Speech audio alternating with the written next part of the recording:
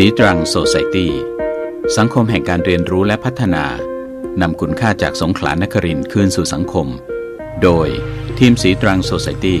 สมาคมศิษย์เก่ามหาวิทยาลัยสงขลานครินทร์สวัสดีค่ะท่านผู้ฟังทุกท่านพบกันอีกครั้งในรายการสีตรังโซไซตี้รายการที่จัดโดยสมาคมศิษย์เก่ามหาวิทยาลัยสงขลานครินทร์ออกอากาศทางสถานีวิทยุบอ FM88 MHz ทุกคืนวันจันทร์พุธและก็ศุกร์ในช่วงเวลาตั้งแต่ 20:00 นจนถึง 21:00 นโดยประมาณนะคะและแน่นอนที่สุดค่ะสำหรับคืนวันพุธจะเป็นช่วงของหน้าสารพันกับดิฉันจันฉายเป็นผู้ดำเนินรายการค่ะสัปดาห์ที่แล้วก็เกเรนะคะหายหน้าหายตาไป1สัปดาห์ไม่ได้มาชวนพูดชวนคุยต้องสารภาพตามตรงเลยนะคะว่าที่หายหน้าหายตาไปไม่ใช่เรื่องอื่นใดเลยนะคะอยู่ๆมันก็ช็อตขึ้นมาเฉยๆค่ะไม่สามารถที่จะหาหัวข้อมาชวนพูดชวนคุยกับท่านผู้ฟังได้ก็มาวิเคราะห์นะคะว่าทำไมเราอยู่ๆถึงได้ช็อตขึ้นมาเราก็พยายามค้นหาข้อมูลที่จะมาชวนพูดชวนคุยกับท่านผู้ฟังอยู่นะคะสิ่งหนึ่งที่รู้สึกขึ้นมาก็คือว่ามันเหมือนกับว่าเรื่องราวใดๆในโลกใบนี้นะคะที่มันเกิดขึ้นอยู่ทุกวี่ทุกวันมันเหมือนกับซ้ำซากจำเจเหลือเกินนะคะมันเกิดเรื่องแบบเดิมๆตลอดเลยนะคะ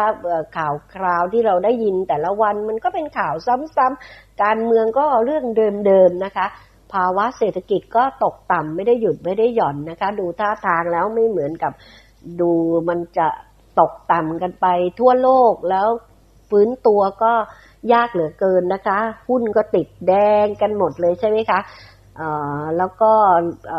ยาเสพติดก็มากมายข่าวฆ่ากันตายก็เรื่องราวมาจากความเมาไม้ไม่ว่าจะเมาในเรื่องของสุราหรือยาเสพติดก็ตามแต่คนร่ำคนรวยที่เป็นอยู่ทุกวันนี้ก็ร่ำรวยมาด้วยการทำลงทุนในเขาเรียกว่าทุนสีเทาอะไรต่างๆพวกนี้มันก็เลยทำให้รู้สึกว่าเบื่อหน่ายไปหมดเลยมันไม่รู้จะหมุนไปทางไหนดีจะให้ใช้ชีวิตแบบไหนที่จะเรียบง่ายแล้วก็มีความสุขหรืออะไรมันก็รู้สึกอยู่ๆก็เกิดความรู้สึกแบบนั้นขึ้นมาค่ะมันก็เลยต้องช็อตไปสำหรับสัปดาห์นี้เองจริงๆก็ยังตื้อๆอยู่นะคะยังไม่รู้ว่าจะชวนพูดชวนคุยเรื่องอะไรแต่บังเอิญนะคะก็ไปเห็นคำหนึ่งขึ้นมาในทางอินเทอร์เน็ตนะคะแล้วก็ไม่เคยได้ยินคำนี้เลยแล้วพอไปอ่านความหมายนะคะแล้วก็อย่างที่ตัวเองก็รู้สึกมาสักพักใหญ่ๆแล้วไม่ใช่สักพักใหญ่ๆดิฉันว่ามันก็เป็นเรื่องของธรรมชาติที่ดิฉันเข้าใจได้นะคะว่าตอนเราเป็นวัยรุ่นหรือตอนเราเป็นวัยทำงานอยู่นะคะสิ่งที่เราใช้คำพูดที่เราใช้มันก็เปลี่ยนไปมาทุกวันนี้คำที่เราคุ้นเคยในอดีตก็เด็กสมัยนี้ก็ไม่รู้จักนะคะคำยอดฮิตที่เราใช้เป็นการที่แซวกันหรือพูดจากันมาพูดกับเด็กสมัยนี้เด็กสมัยนี้เขาก็ไม่รู้จักนะคะเช่นเดียวกันเด็กสมัยนี้บางทีเขาพูดอะไรมาเราก็งงใช่ไหมคะไม่เคยรู้เลยว่ามันมีคำนั้นแล้วก็คำนี้ก็เป็นคำที่ดิฉันไม่เคยได้ยินมาก่อนเลยทีนี้ดิฉันก็มาลองถามน้องๆในที่ทำงานนะคะที่เขายังเพิ่งเข้ามาทำงานใหม่ๆยังไม่ถึง5ปีไม่ถึง10ปีเนี่ยค่ะว่ารู้จักคำนี้หรือเปล่าปรากฏว่าน้องๆก็ไม่รู้จักนะคะก็เลยว่าทำไมเราถึงไม่ได้รู้จักคำนี้แต่ก็ไม่ใช่แต่เราอย่างเดียวนะคะน้องๆในที่ทำงานของเราเองก็ไม่รู้จักก็พออ่านเพิ่มเติมไปมากขึ้นก็มันน่าจะเป็นเฉพาะกลุ่มเป็นคำเฉพาะกลุ่มแต่เป็นอะไรที่ดิฉันชอบคำนี้ไม่ใช่ชอบคำนะคะคือหมายถึงว่าคำนี้มันพูดแล้วก็มันเห็นภาพที่ชัดเจนมากจริงๆนะคะเดี๋ยวจะบอกนะคะว่ามันมีเป็นคำหลายคำมากเลยนะคะแต่วันนี้ที่จะเอามาชวนพูดชวนคุยจะเป็นแค่คำเดียวค่ะไม่ทราบว่าท่านผู้ฟังท่านใดรู้จักบ้างหรือเปล่านะคะคำที่ดิฉันจะพูดต่อไปนี้คือคำว่า Henry นะคะ Sink Dink นะคะ Plank Wolf Fire รู้จักบ้างหรือเปล่าคะมันคืออะไรแล้วก็เราเองเนี่ย ถือว่าจัดได้ว่าเป็นใครอยู่ในกลุ่มไหนเนี่ยค่ะท่านผู้ฟังรู้บ้างหรือเปล่านะคะดิฉันเพิ่งได้ยินได้ฟังก็ครั้งนี้ค่ะมีอีกคำหนึ่งนะคะโยโลนะคะก็มีอีกคำหนึ่งด้วยแต่อย่างที่บอกนะคะว่าวันนี้คงจะไม่ได้เอามาพูดทุกคำจะเอามาพูดแค่คำเดียวคือคำว่าเฮนรี่นะคะที่จะเอามาชวนท่านผู้ฟังพูดชวนท่านผู้ฟังคุยคือเขาบอกว่าคำพวกนี้มันเป็นคำที่กำหนดความหมายบ่งบอกถึงคนกลุ่มต่างๆซึ่งในอดีตเนี่ยค่ะมันอาจจะไม่เพียงพอที่จะกำหนดบอกว่าคนนี้เป็นคนที่กลุ่มที่เรียกว่าอะไรเพราะว่าพฤติกรรมที่มันเปลี่ยนไปตามสภาวะแวดล้อมของสังคมแล้วก็เศรษฐกิจที่มันซับซ้อนมากขึ้นโลกที่มันเชื่อมต่ออย่างไร้พรมแดนมากขึ้นอย่างเงี้ยค่ะแล้วก็ทำให้มันจะมีรูปแบบพฤติกรรมการใช้ชีวิตไลฟ์สไตล์ของคนที่มันเปลี่ยนไปจากในอดีตอย่างมากมายนะคะมันจะเป็นรูปแบบไลฟ์สไตล์ที่ทำให้นักลงทุนนะคะหรือพวกที่อยู่ในแวดวงธุรกิจการตลาดนะคะที่เขาจะพยายามที่จะจับเอาพฤติกรรมต่างๆของคนแต่ละกลุ่มต่างๆเหล่านี้ค่ะแล้วก็จะมาวิเคราะห์เพื่อที่จะมีการผลิตนะคะ product ออกมาให้เหมาะนะคะแล้วพุ่งไปกับกลุ่มคนกลุ่มต่างๆเหล่านี้ให้มันเจาะจงมากยิ่งขึ้นนะคะว่าไอ้ไลฟ์สไตล์ของคนแต่ละกลุ่มเนี่ยเขานิยมแบบไหนอย่างเช่นซิงค์นี่ก็คือว่า single income not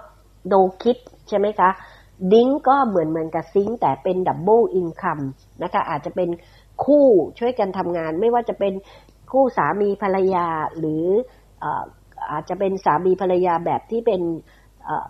ชายหญิงหรือแม้แต่เป็นคู่ LGBT ที่อยู่ด้วยกันหรืออะไรก็ตามแต่มีรายได้ทั้งสองทางอะไรเนี้ยที่คนที่อยู่ด้วยกันแต่ไม่มีลูกด้วยกันอย่างเงี้ยค่ะกับซิงค์ที่เป็นอยู่คนเดียวนะคะไม่มีแล้วก็ไม่มีลูกอะไรอย่างเงี้ยค่ะอันนี้ก็จะเป็นที่บอกว่าเป็นตัวย่อของแล้วก็เป็นคำที่เรียกเฉพาะกลุ่มนะคะสำหรับคำว่าเฮนรี่เองนะคะคืออะไรถ้าเกิดว่าเราฟังดูมันเหมือนโอ้โหฟิลมันหรูเนาะเฮนรี่ฟังแล้วดูดีนะคะแต่ความหมายนี้จริงๆแล้วมันตรงกันข้ามค่ะคำว่าเฮนรี่นะคะก็คือเป็นคำที่ย่อมาจากคำว่า high earners นะคะ not rich yet ค่ะหมายถึงว่ารายได้สูงแต่ยังไม่รวยสักทีนะคะไอ้คำนี้มันเกิดขึ้นครั้งแรกนะคะในปีคศ2003เมื่อเร็วๆนี้เองนะคะไม่เป็น10ปีเองใช่ไหมคะไม่ใช่10สิคะอันนี้ปีคศ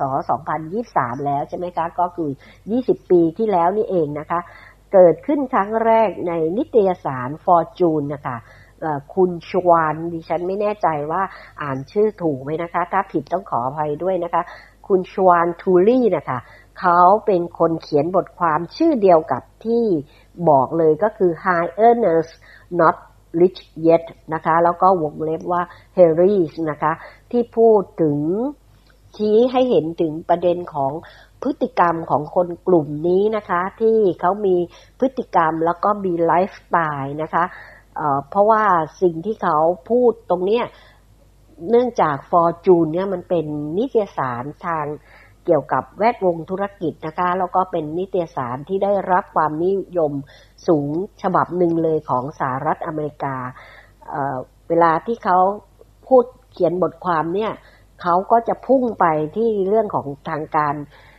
ตลาดที่จะทำ product จับกลุ่มเป้าหมายที่ต้องการเขาก็พบว่ากลุ่มนี้เป็นกลุ่มที่จะมีโอกาสที่จะได้ทำการตลาดได้กับกลุ่มนี้ได้เยอะนะคะเพราะว่ากลุ่มนี้มีแรงจูงใจที่จะซื้อของมากกว่าคนที่เขารวยจริงๆคือกลุ่มนี้ต้องบอกว่า high earners คือ ก็คือรายได้สูงถูกไหมฮะ earners คือได้รับรายได้มาเนี่ยสูง high earners นะคะจริงๆคนที่มีรายได้สูงก็น่าจะรวยนะคะแต่คนกลุ่มนี้กลับไม่รวยสักทีเพราะอะไรคะเพราะว่าพฤติกรรมของเขานั่นเองนะคะเพราะว่าเขาเป็นคนที่จะมีไลฟ์สไตล์ในการที่จะติดหรูหรานะคะแล้วก็ใช้จ่ายเงินได้มากกว่าคนรวยจริงๆซะอีกนะคะคำนี้อย่างที่บอกว่าพอปีคศ2003มันถูกเอามาใช้แล้วก็เรียกกันแต่หลังจากนั้นมันก็เงียบไปจนกระทั่งปีคศ2008นะคะนิวยอร์กโพสต์นะคะเขาก็เอากลับเข้ามาพูดใหม่อีกรอบหนึ่งเอามาเรียกคนกลุ่มนี้อีกครั้งเพื่อที่จะเน้นในเรื่องของการตลาดกับคนกลุ่มนี้นั่นเองนะคะเพราะว่าคนกลุ่มที่เรียกว่าเฮนรี่เนี่ยเป็นคนที่จะมีพฤติกรรมในการที่จะใช้เงินเหมือนคนรวยแบบรวยชิคเลยค่ะรวยจริงๆอย่างนั้นเลยนะคะเขาก็บอกว่าคนกลุ่มนี้เนี่ยจะต้องมีรายได้นะคะถ้าสมมุติจะเรียกว่าเป็นกลุ่มเฮนรี่เนี่ยจริงๆแล้วต้องมีรายได้อย่างน้อยไม่ต่ำกว่า 100,000 เหรียญดอลลาร์ต่อปีก็คือประมาณสัก3ล้านนะคะ3ล้านหรือ 3.5 ล้านบาทต่อปีนั่นเองนะคะถ้าเกิดว่าเป็นดับเบิลนะคะเป็นใช้เป็นชีวิตคู่ก็ต้องมีมากถึง 150,000 เหรียญสหรัฐหรือ5ล้านบาทต่อปี 5.3 ล้านบาทต่อปีนะคะแล้วก็คนกลุ่มนี้ก็จะเป็นคนส่วนใหญ่แล้วก็จะเป็นอยู่ในช่วงของคนที่วัยทำงานแล้วก็วัยจะประมาณกลางๆแล้วค่ะเพราะว่าเด็กรุ่นใหม่ที่เพิ่งจบออกมาก็จะเป็น Gen Z Gen C Gen Me ต่างๆใช่ไหมคะแต่ว่า Gen Y เนี่ยก็จะประมาณว่าพอจะตั้งตัวได้แล้วนะคะก็จะอยู่อายุเฉลี่ยที่35ปี30กว่าปีขึ้นไปนะคะแต่ว่าจริงๆก็สามารถมีพฤติกรรมแบบนี้ได้ในทุกกลุ่มอายุและค่ะโดยเฉพาะในประเทศไทยเองนะคะตอนนี้เราเจอพฤติกรรมแบบนี้เยอะมากเลยนะคะในกลุ่มของคนไทยนะคะที่ทำให้เกิดความน่ากลัวมากๆสำหรับประเทศของเราเพราะว่าต้องมาพูดกันว่าคนรุ่นใหม่ของเรานะคะที่เป็นเราไม่เหมือนกับประเทศที่เขาเจริญแล้วหรือว่าประเทศที่เขาได้รายได้เข้ามาสูงคนไทยเราเองเนี่ยค่ะมันรายได้เฉลี่ยต่อครัวเรือนเองเนี่ยน้อยถ้าเปรียบเทียบกันแล้วเนี่ยมันน้อยกว่าทางด้านของประเทศทางแถบตะวันตกหรือแม้แต่ในกลุ่มเอเชียด้วยกันที่เป็นประเทศที่เจริญแล้วไม่ว่าจะเป็นญี่ปุ่นเกาหลีหรือจีนก็ตามแต่ถูกไหมคะนั้นอันนี้ก็เป็นสิ่งที่ทำให้เราเกิดปัญหาของการที่เขาเรียกว่าเป็นหนี้บริโภคหนี้ครัวเรือนที่เพิ่มมากขึ้นนะคะอันนี้เดี๋ยวเราช่วงที่2เราจะมาคุยกันลงลึกไปเลยว่าคนกลุ่มนี้เป็นพฤติกรรมที่บอกว่าร่ำรวยคืออะไรแล้วเราเนี่ยตัวเราเองอะค่ะเราคือกลุ่มเฮนรี่หรือเปล่าเราคือพวกที่เป็นเฮนรี่หรือเปล่านะคะวิธีการที่จะเช็คตัวเราเองว่าเราเป็นกลุ่มเฮนรี่มากหรือเปล่าเนี่ยเดี๋ยวก็จะเอามาชวนพูดชวนคุยในช่วงที่2ของรายการนะคะช่วงนี้พักกันสักครู่หนึ่งนะคะแล้วก็กลับมาในช่วงที่2ค่ะพี่คะรู้ใช่ไหมคะขับขี่ยังไงปลอดภัยเสมอแต่ถ้ารู้แล้วไม่ทำความปลอดภัยก็ไม่เกิดนะคะขับระวังตั้งสติก่อนสตาร์ทง่วงไม่ขับดื่มไม่ขับขับไม่โทรคาดเข็มขัดนิรภัยสวมใส่หมวกกันน็อกควบคุมความเร็วตามกฎหมายกำหนดตรวจเช็คสภาพรถให้พร้อมก่อนออกเดินทางพักผ่อนเพียงพอขับรถดีมีน้ำใจรักษาวินัยจราจรอย่างเคร่งครัดเดินทางใกล้ๆปลอดภัยเสมอ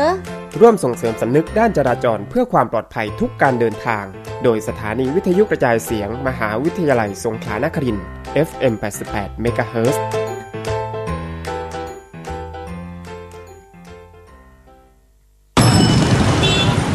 ปัจจุบันการใช้ชีวิตอย่างเร่งรีบขาดการดูแลสุขภาพทำให้คนไทยถูกคุกคามด้วยโรคเบาหวานและความดันโลหิตสูงอย่างไม่รู้เนื้อรู้ตัวถึงเวลาปรับเปลี่ยนพฤติกรรมสุขภาพกันเสียทีก่อนที่จะป่วยเป็นภาระให้คนในครอบครัวต้องดูแลลดเสี่ยงลดโรคเบาหวานความดันโลหิตสูงด้วยการใส่ใจ3 อบอกลา2 สออกกำลังกายกินเป็นเน้นผักลดหวานมันเค็มอารมณ์ดีงดบุหรี่สุราด้วยความปรารถนาดีจากสำนักงานสาธารณสุขจังหวัดสงขลา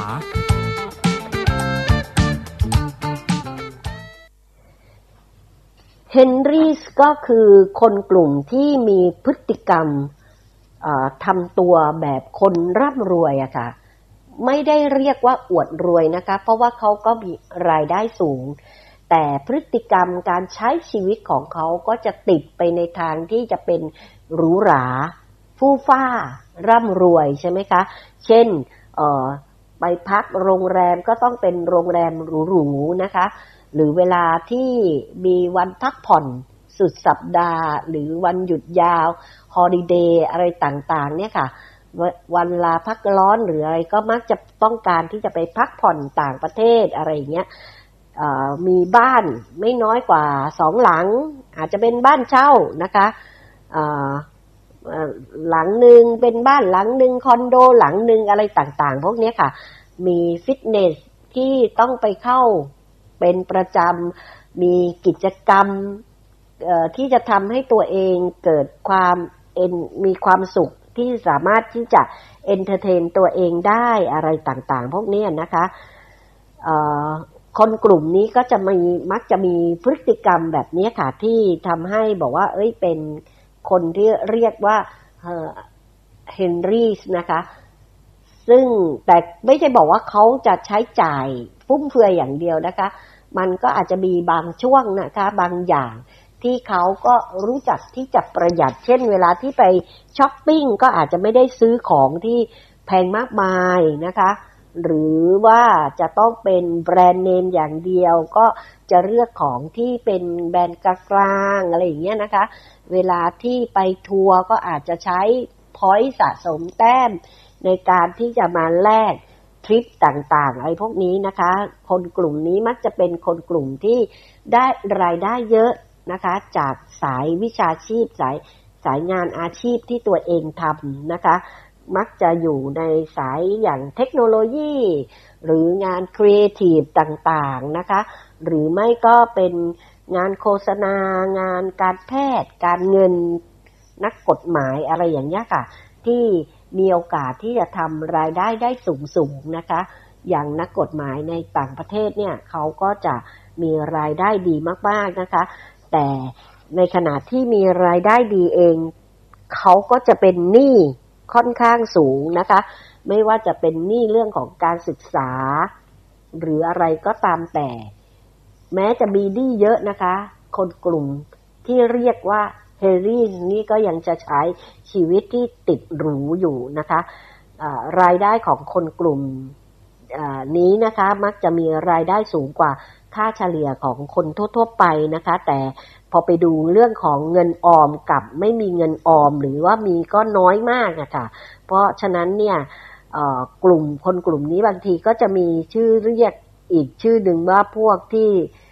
เขาเรียกว่า work rich นะคะก็คือว่าต้องทำงานถึงจะรวยถึงจะมีเงินแต่เมื่อไหร่ที่หยุดทำงานก็จะไม่มีเงินเลยนะคะอันนี้ก็เขาก็จะเป็นที่รู้จักกันว่าเป็นพฤติกรรมและมีไลฟ์สไตล์เช่นนี้นะคะคนกลุ่มนี้ส่วนใหญ่แล้วก็จะต้องอยู่ตามเมืองใหญ่ๆใช้ชีวิตในเมืองใหญ่ๆจะเป็นส่วนใหญ่นะคะที่ดิฉันคุยกับน้องๆในที่ทำงานของดิฉันเองก็ไม่รู้จักพวกกลุ่มนี้นะคะแต่พอดูพฤติกรรมบางคนเนี่ยก็จะเข้าข่ายกลุ่มนี้เลยนะคะแต่ก็จะเห็นน้อยมากกว่าที่กรุงเทพนะคะเวลาที่ดิฉัน เปรียบเทียบกับคนใกล้ตัวของดิฉันที่อยู่เมืองกรุงเนี่ยจะมีพฤติกรรมแบบคนที่เรียกว่ากลุ่มเฮนรี่เนี่ยเยอะมากเลยนะคะติดหรูค่ะวันหยุดก็จะต้องไปนอนโรงแรมนะคะต้องมีวันหยุดไม่ได้บ้านมีอยู่แล้วก็ไม่นอนค่ะทั้งที่ก็ไม่ได้ไปต่างจังหวัดแต่อยากไปนอนตามโรงแรมหรูๆอยากดูว่าใช้ชีวิตแบบอยู่โรงแรมหรูๆมันเป็นอย่างไรบ้างแล้วก็อาหารการกินนะคะของโรงแรมที่เขาหรูราคาแพงเนี่ยเขากินกันแบบไหนหรืออะไรก็ตามแต่ใช้รถก็ต้องใช้ที่มียี่ห้อนะคะที่พูดคุยกับคนอื่นเขาได้อะไรประมาณนี้ค่ะก็จริงๆมันถามว่าแล้วเป็นเรื่องผิดหรอก็ไม่ผิดถูกไหมคะเวลาที่เรามีรายได้มากขึ้นเราก็มักจะยอมจ่ายเพื่อแลกกับความสบายแล้วก็ในยุคนี้ก็ต้องบอกเลยนะคะว่าหลายๆบริการก็เกิดขึ้นมาเพื่อให้เราสบายขึ้นดังนั้นไม่ว่าช่องทางไหนถ้ามันตอบโจทย์ความสบายแล้วก็ตรงกับไลฟ์สไตล์ของเราแล้วก็เราก็มีรายได้พอที่จะจ่ายได้เราก็มีแนวโน้มที่จะยอมจ่ายถูกไหมคะอันนี้ก็ไม่ได้เป็นอย่างที่บอกว่ามันไม่ได้เป็นเรื่องผิดแต่สิ่งที่น่ากลัวสำหรับคนกลุ่มนี้ก็คือว่าคิดถึงอยากจะมีแต่ความสุขทันทีอยากจะได้ความสบายวันนี้แต่ไม่ได้คิดถึงอนาคตเพราะฉะนั้นเนี่ยพฤติกรรมแบบนี้มันจะส่งผลกระทบไปยังค่าใช้จ่ายก้อนโตในอนาคตไม่ว่าจะเป็นค่าใช้จ่ายเรื่องของการถ้ามีลูกขึ้นมาแล้วจะทำอย่างไรถ้าจะต้องซื้อบ้านแล้วจะต้องทำยังไงก็บอกไม่เป็นไรก็ไม่ต้องมีลูกจะเห็นว่าเดี๋ยวนี้คนที่เขาอยู่ด้วยกันนะคะเขาก็มักจะบอกว่าไม่จำเป็นต้องมีลูกนะคะหรือไม่เอาลูกเรียกที่เราบอก no kids ใช่ไหมคะเมื่อกี้ที่พูดไปว่า single no kids หรือ double income single income no kids นะคะก็มีทั้งนั้นเลยใช่ไหมคะบ้านก็ไม่จำเป็นต้องซื้อก็เช่าดีกว่าอะไรอย่างเงี้ยค่ะหรือเปลี่ยนจากบ้านก็มาเป็นคอนโดราคามันก็ถูกกว่ากันอะไรอย่างเงี้ยนะคะเพราะว่าเขาก็ไม่อยากจะมีค่าใช้จ่ายแล้วก็ไม่อยากจะมีภาระก้อนโตนะคะเขาอยากจะมีความสุขในปัจจุบันแล้วก็อยากจะมีความสุขทันทีอย่างที่บอกนะคะว่าถ้าเราต้องใช้จ่ายในเรื่องของความสุขเพื่อความสุขของชีวิตของเรามันก็ไม่ใช่เป็นความผิดใช่ไหมในการที่เราบอกเราทำงานแล้วเราก็อยากได้เราทำงานหนักแล้วเราเครียดแล้วเราก็อยากเป็นรางวัลให้กับศักยภาพในการที่เราสามารถที่จะหารายได้ได้สูงขนาดนี้เป็นรางวัลให้กับชีวิตของตัวเราเองแต่สิ่งที่เราต้องตระหนักนะคะว่า1 ใน 10ของครัวเรือนไทยเนี่ยมีรายรับไม่เพียงพอต่อรายจ่ายที่จำเป็นแล้วก็ถ้ามีภาระหนี้เพิ่มเข้ามาอีกด้วยเนี่ย6 ใน 10ของครัวเรือนไทยเนี่ยจะมีรายรับไม่เพียงพอนะคะต่อรายจ่ายในแต่ละเดือนนั่นหมายถึงว่า 60% มีเพียง 10% 20% ที่เหลือกินเหลือใช้นะคะแล้วก็อีก 10% 20% เท่านั้นที่เพียงพอส่วน 60% เนี่ยไม่เพียงพอนะคะอันนี้ข้อมูลเหล่านี้มันสะท้อนให้เห็นเลยนะคะว่าครัวเรือนไทยเราหลายครัวเรือนเลยที่ยังไม่ทันได้มีรายได้ที่ดีแต่ก็ยอมเป็นหนี้ไปแล้วนั่นเองแล้วก็การที่เรามีพฤติกรรมแบบนี้มันก็จะทำให้เราติดใช่ไหมคะติดพฤติกรรมแบบนี้ติดความหรูหราฟู่ฟ้าใช่ไหมคะแล้วก็ไม่มีพฤติกรรมในการที่จะเป็นเรียกว่าเป็นพฤติกรรมของการออมตอนสมัยที่ดิฉันยังทำงานอยู่ปลายของชีวิตการทำงานเนี่ยค่ะก็จะมีน้องๆของดิฉันเนี่ยชอบมาพูดกับดิฉันให้ได้ยินอยู่เรื่อยๆว่าพี่อันนี้ของมันต้องมีนะอันนี้ของมันต้องได้อันนี้ของมันต้องมีถ้าเราเป็นคนประเภทของต้องได้ของต้องมีอยู่ตลอดเวลาเราก็จะเข้าข่ายแล้วล่ะค่ะว่าอาจจะเป็นคนที่เขาเรียกว่าเฮนรี่นั่นเองก็คือหาเงินได้เยอะแต่ก็ไม่รวยนะคะก็ประเทศไทยเราก็ ไม่แตกต่างจากประเทศอื่นๆสักเท่าไหร่นักดูแล้วจะไปเกินหน้าเกินตากับประเทศที่เขามีความเจริญหรือมีศักยภาพหรือหนี้ครัวเรือนเขาน้อยกว่าเราเยอะเลยนะคะคนไทยเรากลับจะติดเป็นอย่างนั้นไปเสียมากด้วยซ้ำนะคะซึ่งคุณวอร์เรนบัฟเฟตต์มหาเศรษฐีของโลกเองนะคะเขาก็ได้พูดคำหนึ่งซึ่งดิฉันก็คิดว่าเป็นคำพูดที่ดีมากๆเลยนะคะเขาบอกว่าถ้าเราซื้อสิ่งที่ไม่จำเป็นไปเรื่อยๆในที่สุดเราก็จะต้องขายสิ่งที่จำเป็นไปนะคะอันนี้ก็เป็นคำพูดอมตะนะคะในสมัยดิฉันก็เปรียบเทียบพอเห็นพฤติกรรมของคนรอบตัวดิฉันที่เป็นคนใกล้ชิดนะคะไม่ว่าจะเป็นหลานๆหรืออะไรก็ตามแต่ซึ่งเป็น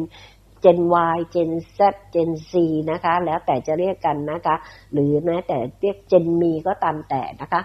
ในยุคนี้เนี่ยเห็นพฤติกรรมของคนใกล้ตัวอย่างที่บอกแล้วย้อนกลับไปดูในอดีตที่ตัวเองตอนที่เป็นวัยทำงานแล้วพฤติกรรมแตกต่างกันยังไงก็รู้สึกได้เลยนะคะว่าไอ้สมัยที่เราตอนที่เราเป็นวัยทำงานเนี่ย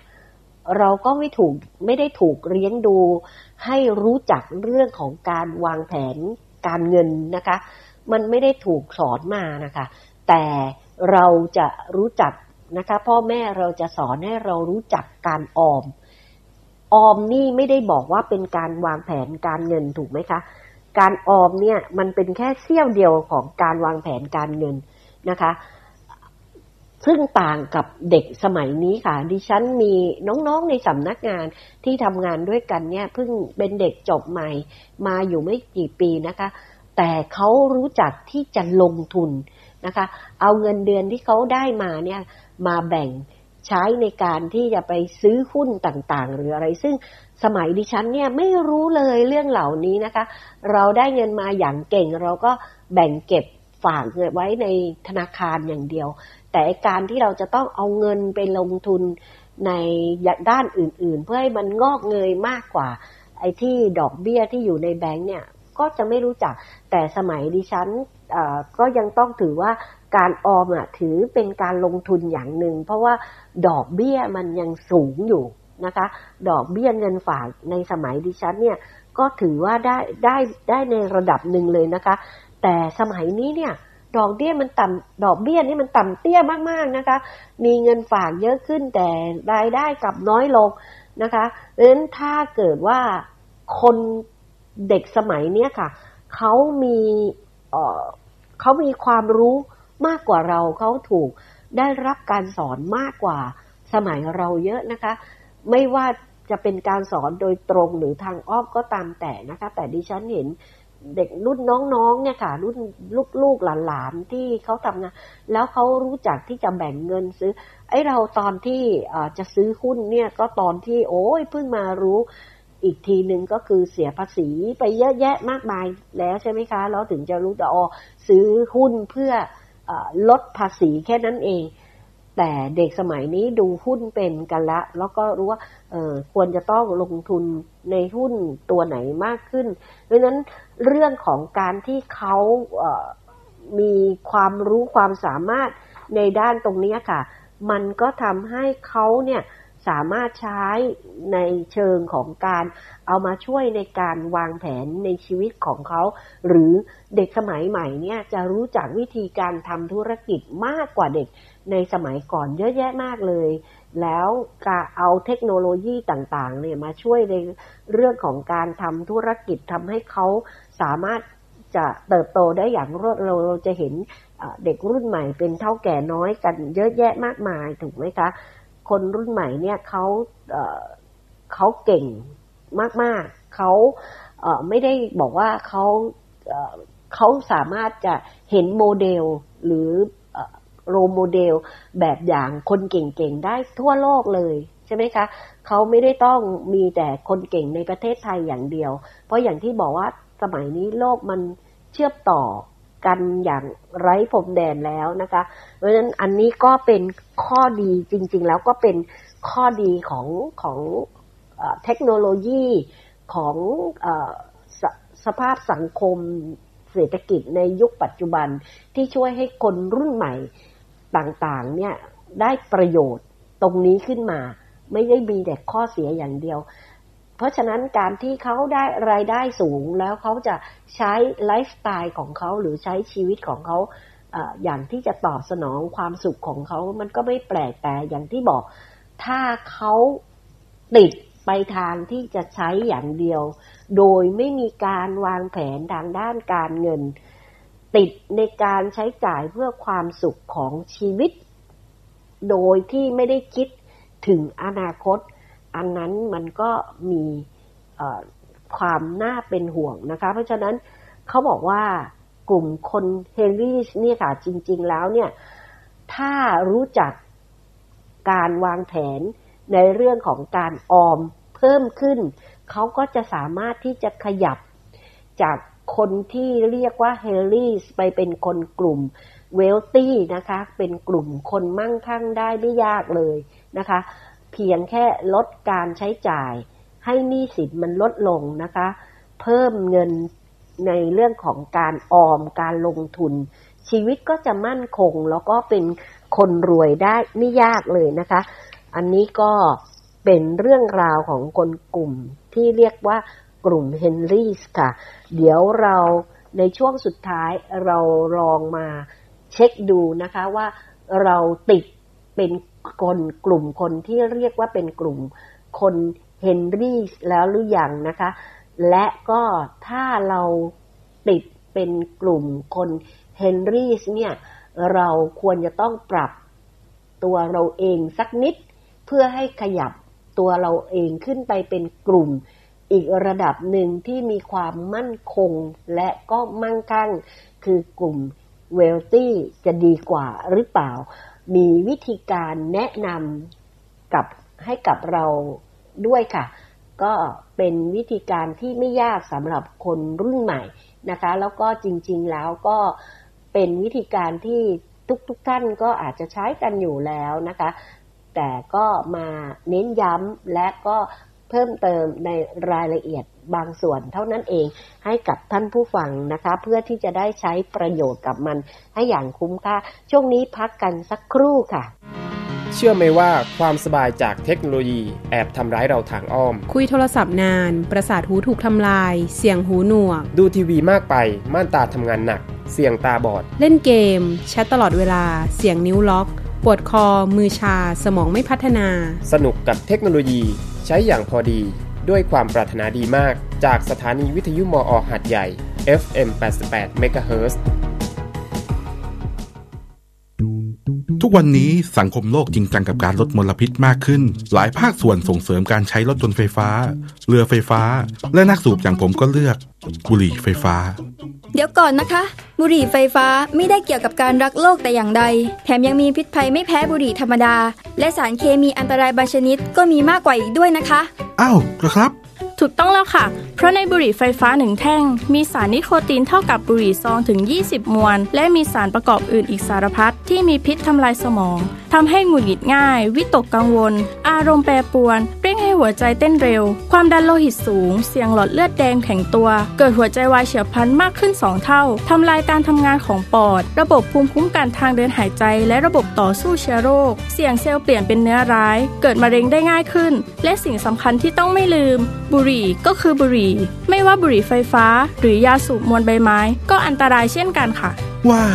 นี่ก็อุตส่าห์เลิกบุหรี่ซองมาสูบบุหรี่ไฟฟ้าเพราะคิดว่าจะช่วยลดโลกร้อนตกลงกลายเป็นเข้าใจผิดซะงั้นแย่จังแฮ่ร่วมสร้างสังคมปลอดบุหรี่และยาสูบทุกชนิดเพื่อคุณภาพชีวิตที่ดีกว่าโดยมหาวิทยาลัยสงขลานครินทร์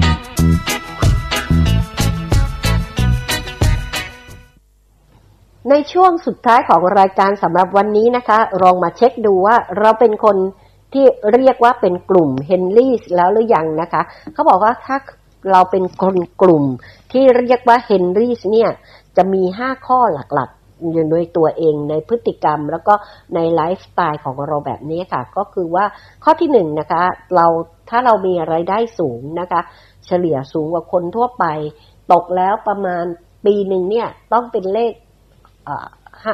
เกินกว่า6หลักนะคะ ขึ้นไปนะคะก็คือรายได้ต่อปีเนี่ยคุณถึงล้านเนี่ยนะคะก็ถือว่า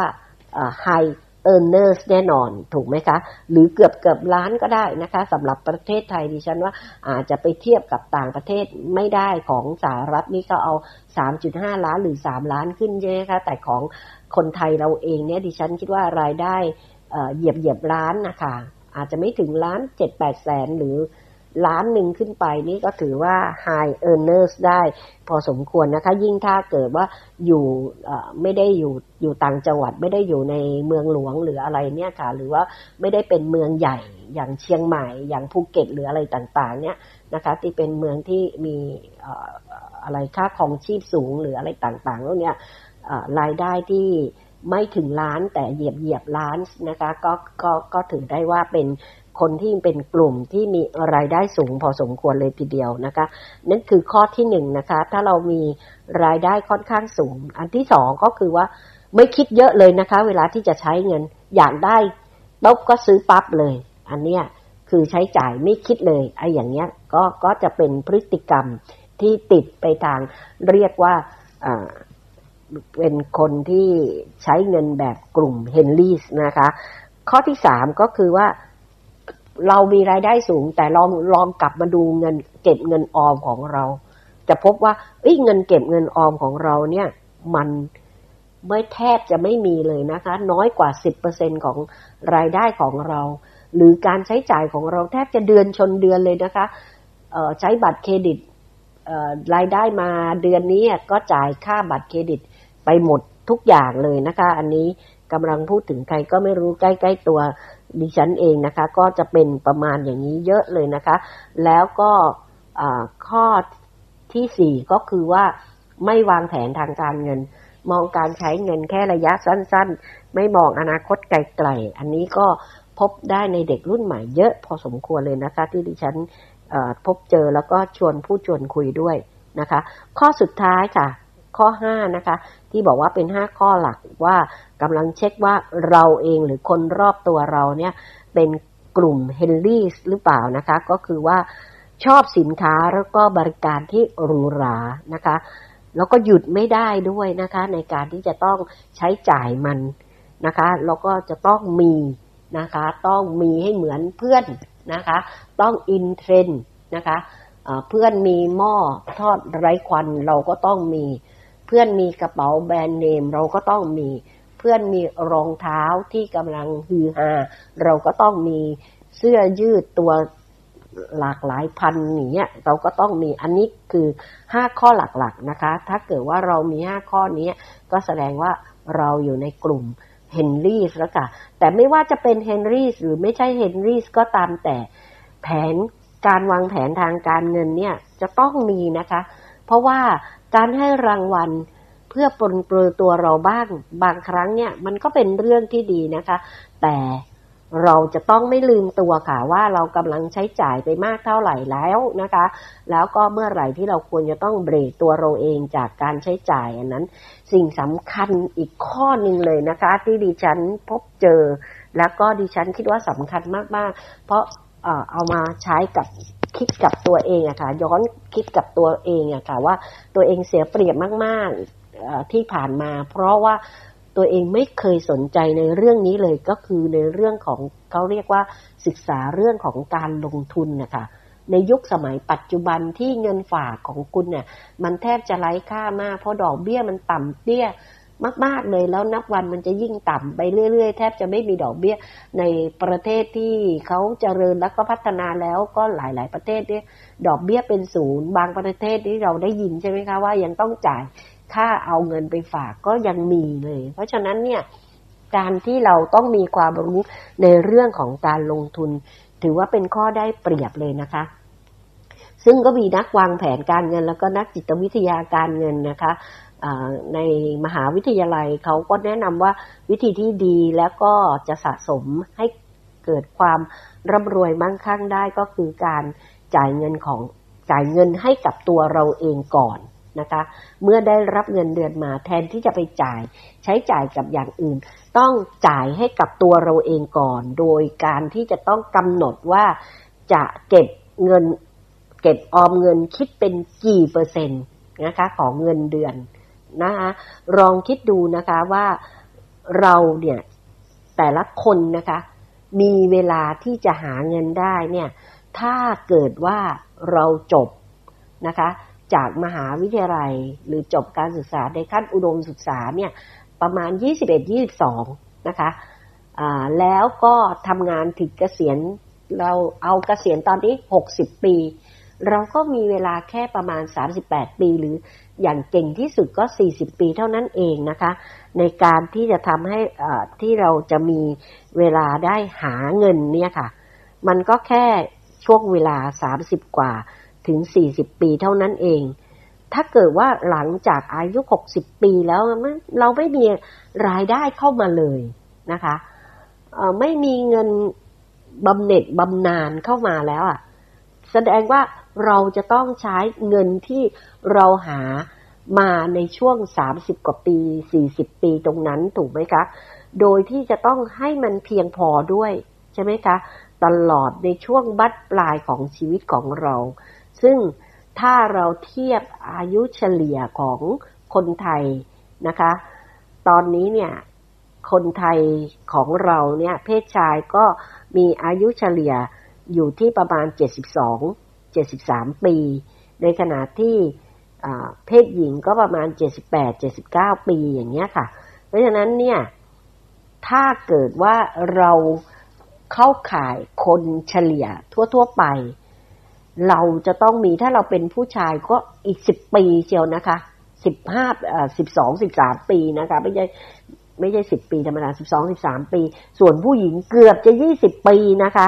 ดังนั้นถ้าเกิดว่าเราต้องใช้เงินที่เราเก็บสะสมในช่วงเวลา30กว่าปีถึง40ปีเนี่ยแล้วต้องมาใช้ต่อไปอีกถึง12ถึง20ปีอย่างเงี้ยค่ะถ้าเราเริ่มออมช้านะคะแล้วก็ไม่มีการลงทุนเพื่อการเกษียณอายุเลยเนี่ยมันก็จะทำให้เราไม่มี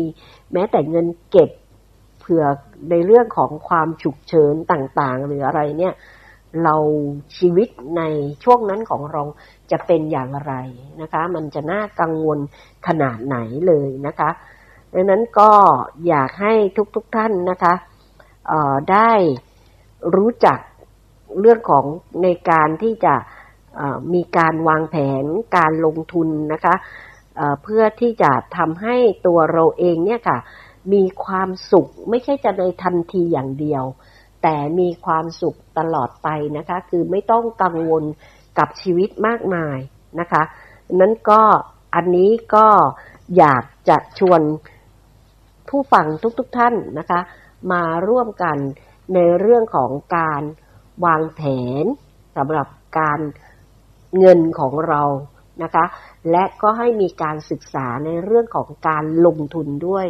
อย่าลืมนะคะว่าคนรุ่นใหม่นะคะเติบโตมาพร้อมกับเทคโนโลยีเคยชินกับความสะดวกสบายในเรื่องของการจับจ่ายใช้สอยก็เป็นเรื่องปกติที่จะทำให้เราใช้จ่ายง่ายขึ้นสูงขึ้นกว่าคนรุ่นอื่นๆนะคะดังนั้นนอกจากที่เราจะต้องใช้จ่ายง่ายดายมากแล้วเราก็ต้องรู้จักที่จะบริหารจัดการการเงินอย่างเป็นระบบแล้วเทคโนโลยีที่เราคุ้นเคยเองเนี่ยก็สามารถที่จะช่วยให้เราออมเงินได้ดีมีวินัยนะคะมีประสิทธิภาพมากขึ้นนะคะก็ที่ทางดิฉันเอามาจากเพจของธนาคารกรุงศรีที่เขาแนะนำว่าสำหรับคนรุ่นใหม่ที่อยากจะเริ่มต้นเก็บเงินเนี่ยเขาอยากแนะนำว่าให้เราเปิดบัญชีสำหรับออมเงินแยกไว้ซึ่งในปัจจุบันเนี่ยเราก็เปิดบัญชีง่ายดายนะคะแล้วก็ออมทรัพย์มีหลากหลายรูปแบบมากนะคะออมทรัพย์แบบที่ต่อเนื่องไม่ถอนมาใช้เลยมักจะมีดอกเบี้ยที่สูงกว่าออมทรัพย์ทั่วๆไปถ้าเราสามารถที่จะคำนวณนะคะว่ารายได้ของเราเนี่ยได้มาเท่าไหร่แล้วเราสามารถที่จะออมได้ประมาณกี่เปอร์เซ็นต์ที่มันจะไม่กระทบการใช้จ่ายของเรา ตัวนี้เราไม่จำเป็นต้องไปแตะต้องมันเราก็สามารถที่จะเปิดบัญชีออมทรัพย์ที่จะเป็นประเภทที่มีดอกเบี้ยสูงกว่านะคะเป็นบัญชีออมทรัพย์แบบที่เขาเรียกเหมือนคล้ายๆฝากประจำ3 ปี 5 ปีอะไรแบบนั้นใช่ไหมคะแต่ว่ามันเหมือนกับว่าไม่ต้องไปถอนทุกเดือนเข้าเท่ากันทุกเดือนหรืออะไรซึ่งตอนนี้เนี่ยธนาคารทุกธนาคารก็มีแอปหมดละนะคะเราก็จะสามารถติดตั้งแอปในมือถือของเราสามารถที่จะเช็คยอดเงินไม่ว่าจะเป็นการโอนเงินการถอนเงินการจ่ายเงินก็อยู่ในแอปพลิเคชันเดียวกันได้หมดเลยเงินเดือนเข้าเราก็สามารถที่จะโอนตัดจ่ายแบบอัตโนมัติได้นะคะแล้วก็สามารถที่จะดูได้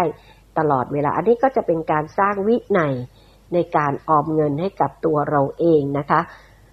แล้วก็อย่างที่บอกนะคะว่าถ้าเกิดว่าเรา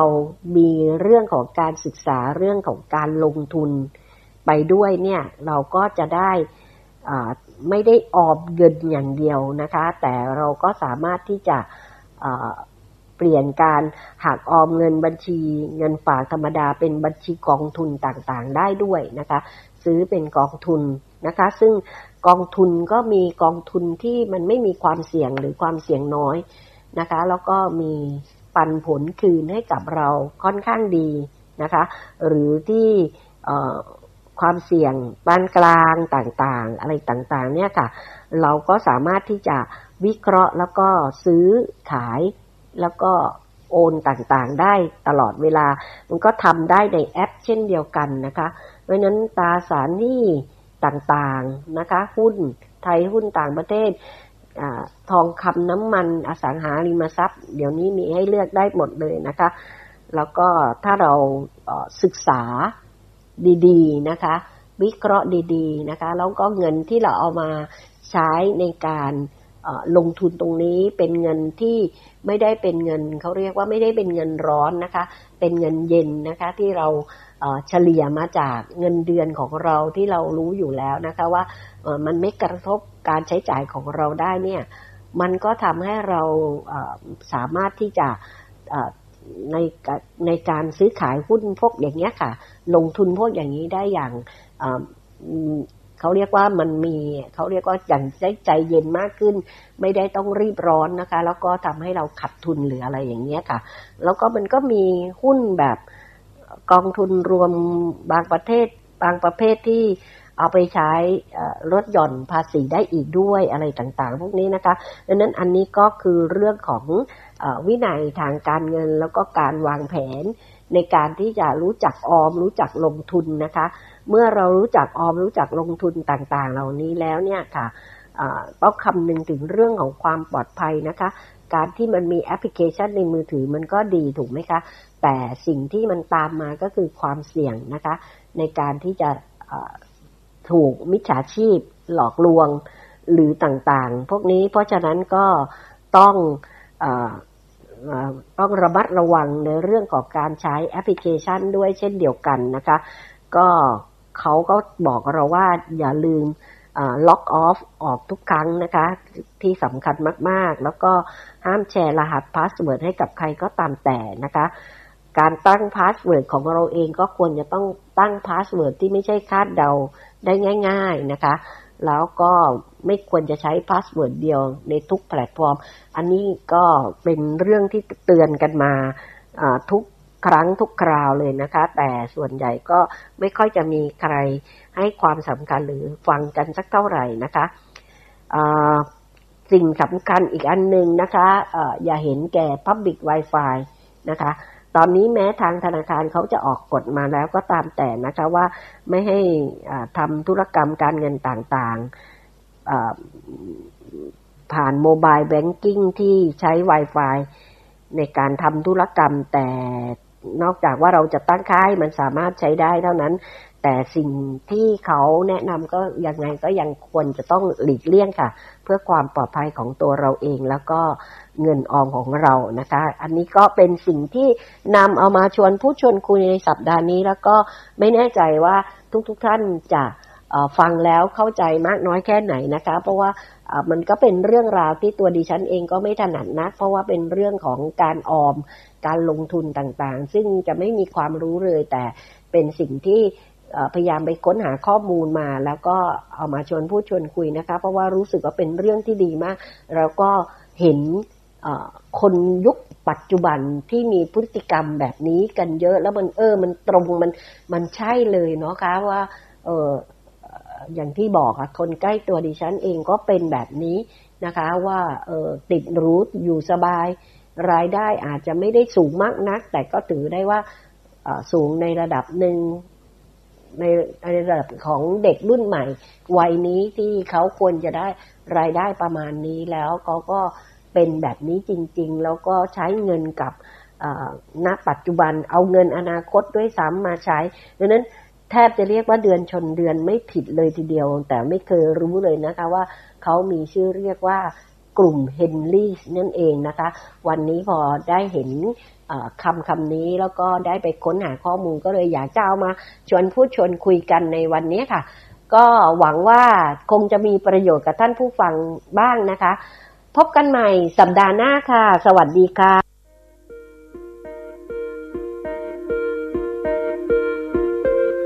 ติดตามสีตรังโซไซตี้ได้ทุกวันจันทร์พุธและศุกร์